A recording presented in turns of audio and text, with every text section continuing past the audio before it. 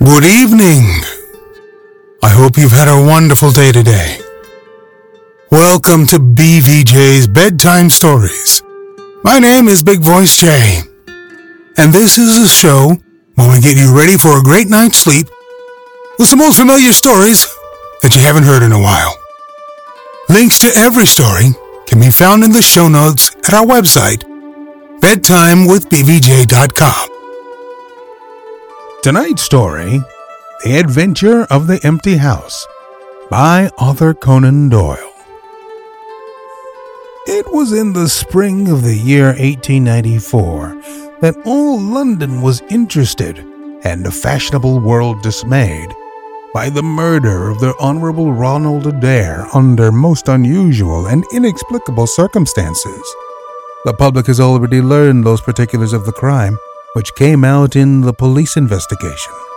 But a good deal was suppressed upon that occasion, since the case for the prosecution was so overwhelmingly strong that it was not necessary to bring forward all the facts. Only now, at the end of nearly 10 years, am I allowed to supply those missing links which make up the whole of that remarkable chain. The crime was of interest in itself, but that interest was as nothing to me compared to the inconceivable sequel, which afforded me the greatest shock and surprise of any event in my adventurous life. Even now, after this long interval, I find myself thrilling as I think of it, and feeling once more that sudden flood of joy, amazement, and incredulity which utterly submerged my mind. Let me say to that public which has shown some interest in those glimpses which I have occasionally given them of the thoughts and actions of a very remarkable man, that they are not to blame me if I have not shared my knowledge with them, for I should have considered it my first duty to have done so, had I not been barred by a positive prohibition from his own lips, which was only withdrawn upon the 3rd of last month. It can be imagined that my close intimacy with Sherlock Holmes had interested me deeply in crime, and that after his disappearance I never failed to read with care the various problems which came before the public, and I even attempted more than once for my own private satisfaction to employ his methods in their solution, though with indifferent success. There was none, however, which appealed to me like this tragedy of Ronald Adair. As I read the evidence at the inquest, which led up to a verdict of willful murder against some person or persons unknown, I realized more clearly than I had ever done the loss which the community had sustained by the death of Sherlock Holmes. There were points about this strange business which would, I was sure, have specially appealed to him, and the efforts of the police would have been supplemented, or more probably anticipated, by the trained observation and the alert mind of the first criminal agent in Europe. All day as I drove upon my round, I turned over the case in my mind, which found no explanation which appeared to me to be adequate. At the risk of telling a twice-told tale, I will recapitulate the facts as they were known to the public at the conclusion of the inquest. The Honorable Ronald Adair was the second son of the Earl of Maynooth, at that time governor of one of the Australian colonies. Adair's mother had returned from Australia to undergo the operation for cataract, and she, her son Ronald, and her daughter Hilda were living together at 427 Park Lane.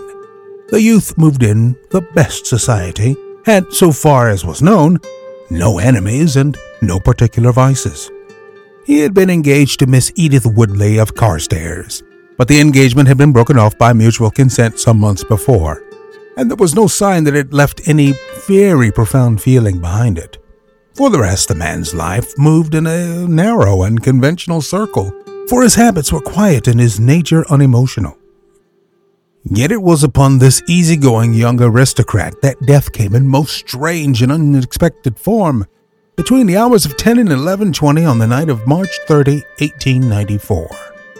Ronald Adair was fond of cards, playing continually, but never for such stakes as would hurt him. He was a member of the Baldwin, the Cavendish, and the Bagatelle card clubs. It was shown that after dinner on the day of his death, he had played a rubber of whist at the latter club. He had also played there in the afternoon. The evidence of those who had played with him, Sir Murray, Sir John Hardy, and Colonel Moran, showed that the game was whist, and that there was a fairly equal fall of the cards. Adair might have lost £5, but not more. His fortune was a considerable one, and such a loss could not in any way affect him. He had played nearly every day at one club or other, but he was a cautious player and usually rose a winner. It came out in evidence that in partnership with Colonel Moran, he had actually won as much as £420 in a sitting some weeks before from Godfrey Milner and Lord Balmoral. So much for his recent history as it came out at the inquest. On the evening of the crime, he returned from the club exactly at 10. His mother and sister were out spending the evening with a relation. The servant deposed that she heard him enter the front room on the second floor, generally used as his sitting room. She had lit a fire there, and as it smoked, she had opened the window. No sound was heard from the room until 11:20, the hour of the return of Lady Maynooth and her daughter. Desiring to say good night, she had attempted to enter her son's room. The door was locked on the inside, and no answer could be got to the cries and knocking. Help was obtained and the door forced. The unfortunate young man was found lying near the table. His head had been horribly mutilated by an expanding revolver bullet, but no weapon of any sort was to be found in the room. On the table lay 2 banknotes for £10 each, and £17.10 in silver and gold, the money arranged in little piles of varying amount. There were some figures also upon a sheet of paper, with the names of some club friends opposite to them, from which it was conjectured that before his death he was endeavoring to make out his losses or winnings at cards. A minute examination of these circumstances served only to make the case more complex. In the first place, no reason could be given why the young man should have fastened the door upon the inside. There was the possibility that the murderer had done this and had afterwards escaped by the window. The drop was at least 20 feet, however, and a bed of crocuses in full bloom lay beneath. Neither the flowers nor the earth showed any sign of having been disturbed, nor were there any marks upon the narrow strip of grass which separated the house from the road. Apparently, therefore, it was the young man himself who had fastened the door. But how did he come by his death? No one could have climbed up to the window without leaving traces. Suppose a man had fired through the window. It would indeed be a remarkable shot who could with a revolver inflict so deadly a wound. Again, Park Lane is a frequented thoroughfare, and there is a cab stand within 100 yards of the house. No one had heard a shot, and yet there was a dead man, and there the revolver bullet, which had mushroomed out as soft-nosed bullets will, and so inflicted a wound which must have caused instantaneous death. Such were the circumstances of the Park Lane mystery, which were further complicated by entire absence of motive, since, as I have said, young Adair was not known to have any enemy, and no attempt had been made to remove the money or valuables in the room. All day I turned these facts over in my mind, endeavoring to hit upon some theory which could reconcile them all, and to find that line of least resistance which my poor friend had declared to be the starting point of every investigation. I confess that I made little progress. In the evening I strolled across the park and found myself about 6 o'clock at the Oxford Street end of Park Lane. A group of loafers upon the pavements, all staring up at a particular window, directed me to the house which I had come to see. A tall, thin man with colored glasses, whom I strongly suspected of being a plainclothes detective, was pointing out some theory of his own, while the others crowded round to listen to what he said.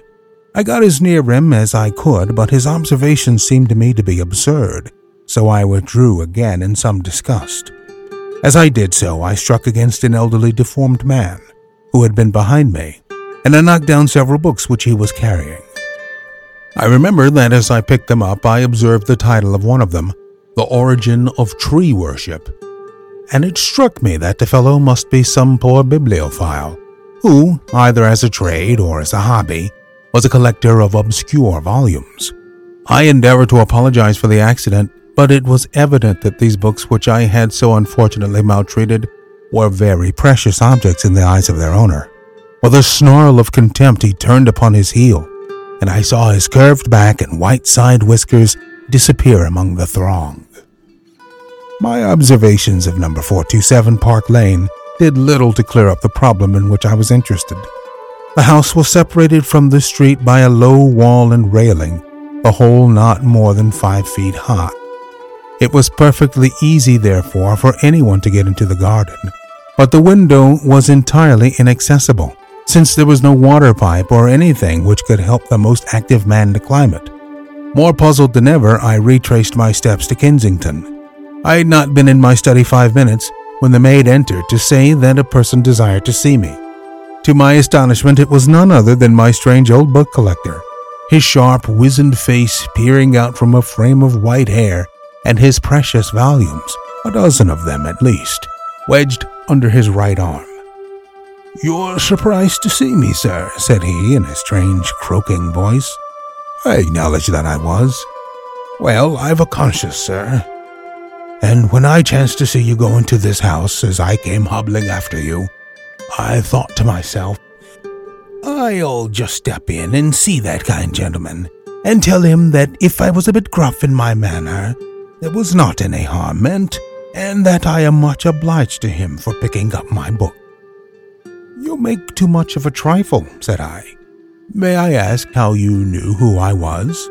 "Well, sir, if it isn't too great a liberty, I am a neighbor of yours, for you'll find my little bookshop at the corner of Church Street, and very happy to see you, I am sure. Maybe you collect yourself, sir. Here's British Birds, and Catullus, and The Holy War. A bargain, every one of them. With 5 volumes, you could just fill that gap on that second shelf. It looks untidy, does it not, sir?" I moved my head to look at the cabinet behind me. When I turned again, Sherlock Holmes was standing smiling at me across my study table. I rose to my feet, stared at him for some seconds in utter amazement, and then it appears that I must have fainted for the first and the last time in my life. Certainly a gray mist swirled before my eyes, and when it cleared I found my collar ends undone and the tingling aftertaste of brandy upon my lips. Holmes was bending over my chair, his flask in his hand. "My dear Watson," said the well-remembered voice, "I owe you 1,000 apologies. I had no idea that you would be so affected." I gripped him by the arm. "Holmes," I cried, "is it really you? Can it indeed be that you are alive? Is it possible that you succeeded in climbing out of that awful abyss?" "Wait a moment," said he. "Are you sure that you are really fit to discuss things? I have given you a serious shock by my unnecessarily dramatic reappearance. I am all right, but indeed, Holmes, I can hardly believe my eyes. Good heavens, to think that you of all men, should be standing in my study." Again, I gripped him by the sleeve and felt the thin, sinewy arm beneath it. "Well, you're not a spirit anyhow," said I. "My dear chap, I am overjoyed to see you. Sit down and tell me how you came alive out of that dreadful chasm." He sat opposite to me and lit a cigarette in his old nonchalant manner.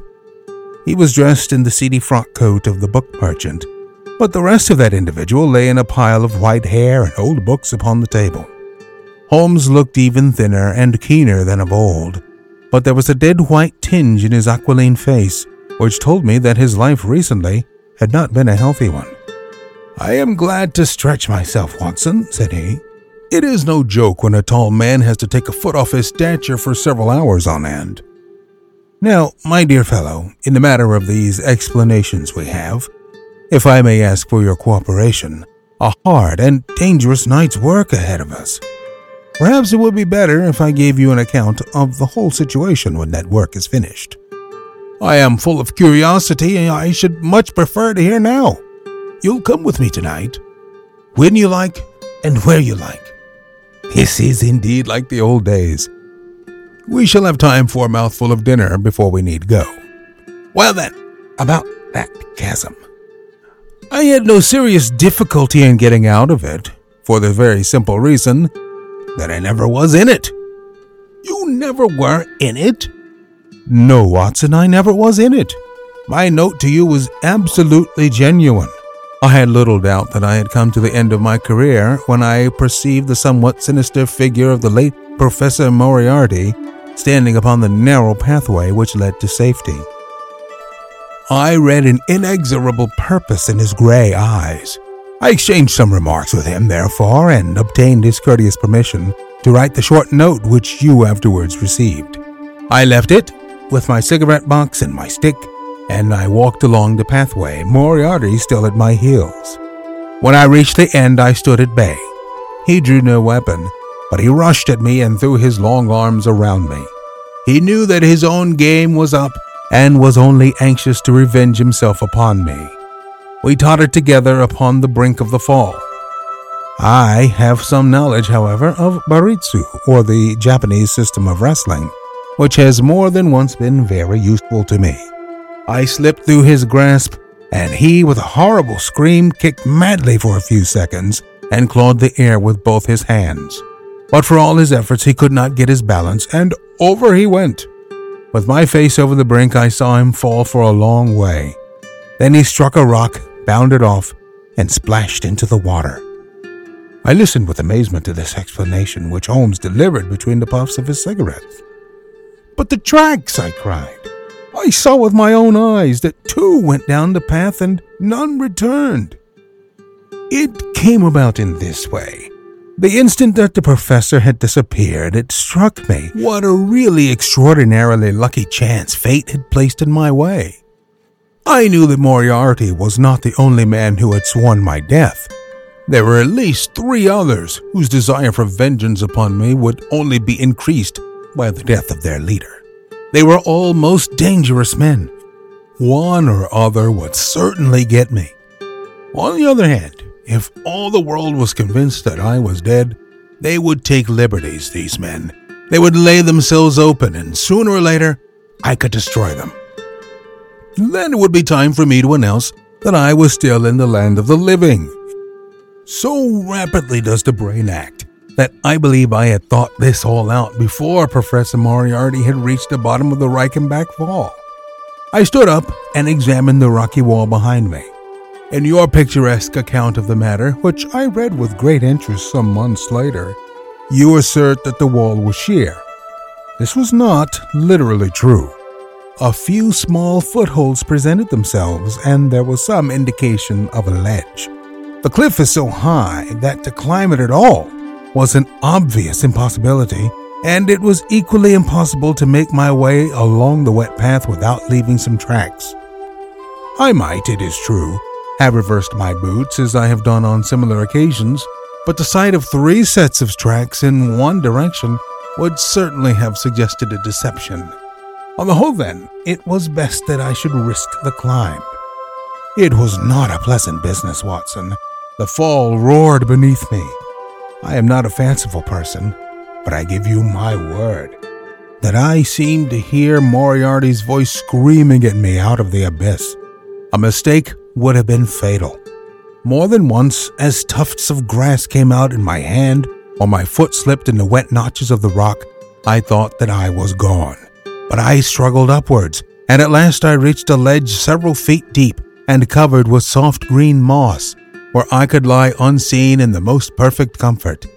There I was stretched when you, my dear Watson, and all your following were investigating in the most sympathetic and inefficient manner the circumstances of my death. At last, when you had all formed your inevitable and totally erroneous conclusions, you departed for the hotel and I was left alone. I had imagined that I had reached the end of my adventures, but a very unexpected occurrence showed me that there were surprises still in store for me. A large rock falling from above boomed past me, struck the path, and bounded over into the chasm. For an instant I thought that it was an accident, but a moment later, looking up, I saw a man's head against a darkening sky, and another stone struck the very ledge upon which I was stretched, within a foot of my head. Of course, the meaning of this was obvious. Moriarty had not been alone. A Confederate, and even that one glance had told me how dangerous a man that Confederate was, had kept guard while the professor had attacked me. From a distance, unseen by me, he had been a witness of his friend's death and of my escape. He had waited, and then, making his way around to the top of the cliff, he had endeavored to succeed where his comrade had failed. I did not take long to think about it, Watson. Again, I saw that grim face look over the cliff, and I knew that it was the precursor of another stone. I scrambled down onto the path. I don't think I could have done it in cold blood. It was 100 times more difficult than getting up. But I had no time to think of the danger, for another stone sang past me as I hung by my hands from the edge of the ledge. Halfway down I slipped, but by the blessing of God I landed, torn and bleeding upon the path. I took to my heels, did 10 miles over the mountains in the darkness, and a week later I found myself in Florence with the certainty that no one in the world knew what had become of me. I had only one confidant, my brother Mycroft. I owe you many apologies, my dear Watson, but it was all important that it should be thought I was dead, and it is quite certain that you would not have written so convincing an account of my unhappy end had you not yourself thought that it was true. Several times during the last 3 years, I have taken up my pen to write to you, but always I feared lest your affectionate regard for me should tempt you to some indiscretion which would betray my secret. For that reason, I turned away from you this evening when you upset my books, for I was in danger at the time, and any show of surprise and emotion upon your part might have drawn attention to my identity and led to the most deplorable and irreparable results. As to Mycroft, I had to confide in him in order to obtain the money which I needed. The course of events in London did not run as well as I had hoped, for the trial of the Moriarty gang left 2 of its most dangerous members, my own most vindictive enemies, at liberty. I traveled for 2 years in Tibet, therefore, and amused myself by visiting Lhasa and spending some days with the head Lama. You may have read of the remarkable explorations of a Norwegian named Sigerson, but I am sure that it never occurred to you that you were receiving news of your friend. I then passed through Persia, looked in at Mecca, and paid a short but interesting visit to the Khalifa at Khartoum, the results of which I have communicated to the Foreign Office. Returning to France, I spent some months in a research into the coal tar derivatives, which I conducted in a laboratory in Montpellier, in the south of France. Having concluded this to my satisfaction and learning that only one of my enemies was now left in London, I was about to return when my movements were hastened by the news of this very remarkable Park Lane mystery, which not only appealed to me by its own merits, but which seemed to offer some most peculiar personal opportunities. I came over at once to London, called in my own person at Baker Street, threw Mrs. Hudson into violent hysterics, and found that Mycroft had preserved my rooms and my papers exactly as they had always been. So it was, my dear Watson, that at 2 o'clock today I found myself in my old armchair in my own old room, and only wishing that I could have seen my old friend Watson in the other chair which he has so often adorned. Such was the remarkable narrative to which I listened on that April evening, a narrative which would have been utterly incredible to me had it not been confirmed by the actual sight of the tall, spare figure and the keen, eager face, which I had never thought to see again. In some manner he had learned of my own sad bereavement, and his sympathy was shown in his manner rather than in his words. "Work is the best antidote to sorrow, my dear Watson," said he, "and I have a piece of work for us both tonight, which, if we can bring it to a successful conclusion, will in itself justify a man's life on this planet." In vain I begged him to tell me more. "You will hear and see enough before morning," he answered. "We have 3 years of the past to discuss. Let that suffice until 9:30, when we start upon the noble adventure of the empty house. We'll continue our story on our next episode. I want to remind you that we are always on the lookout for great stories, and if you have one, send it to me, bigvoicej@gmail.com. Thank you so much for listening. Good night. Diamond Club hopes you have enjoyed this program.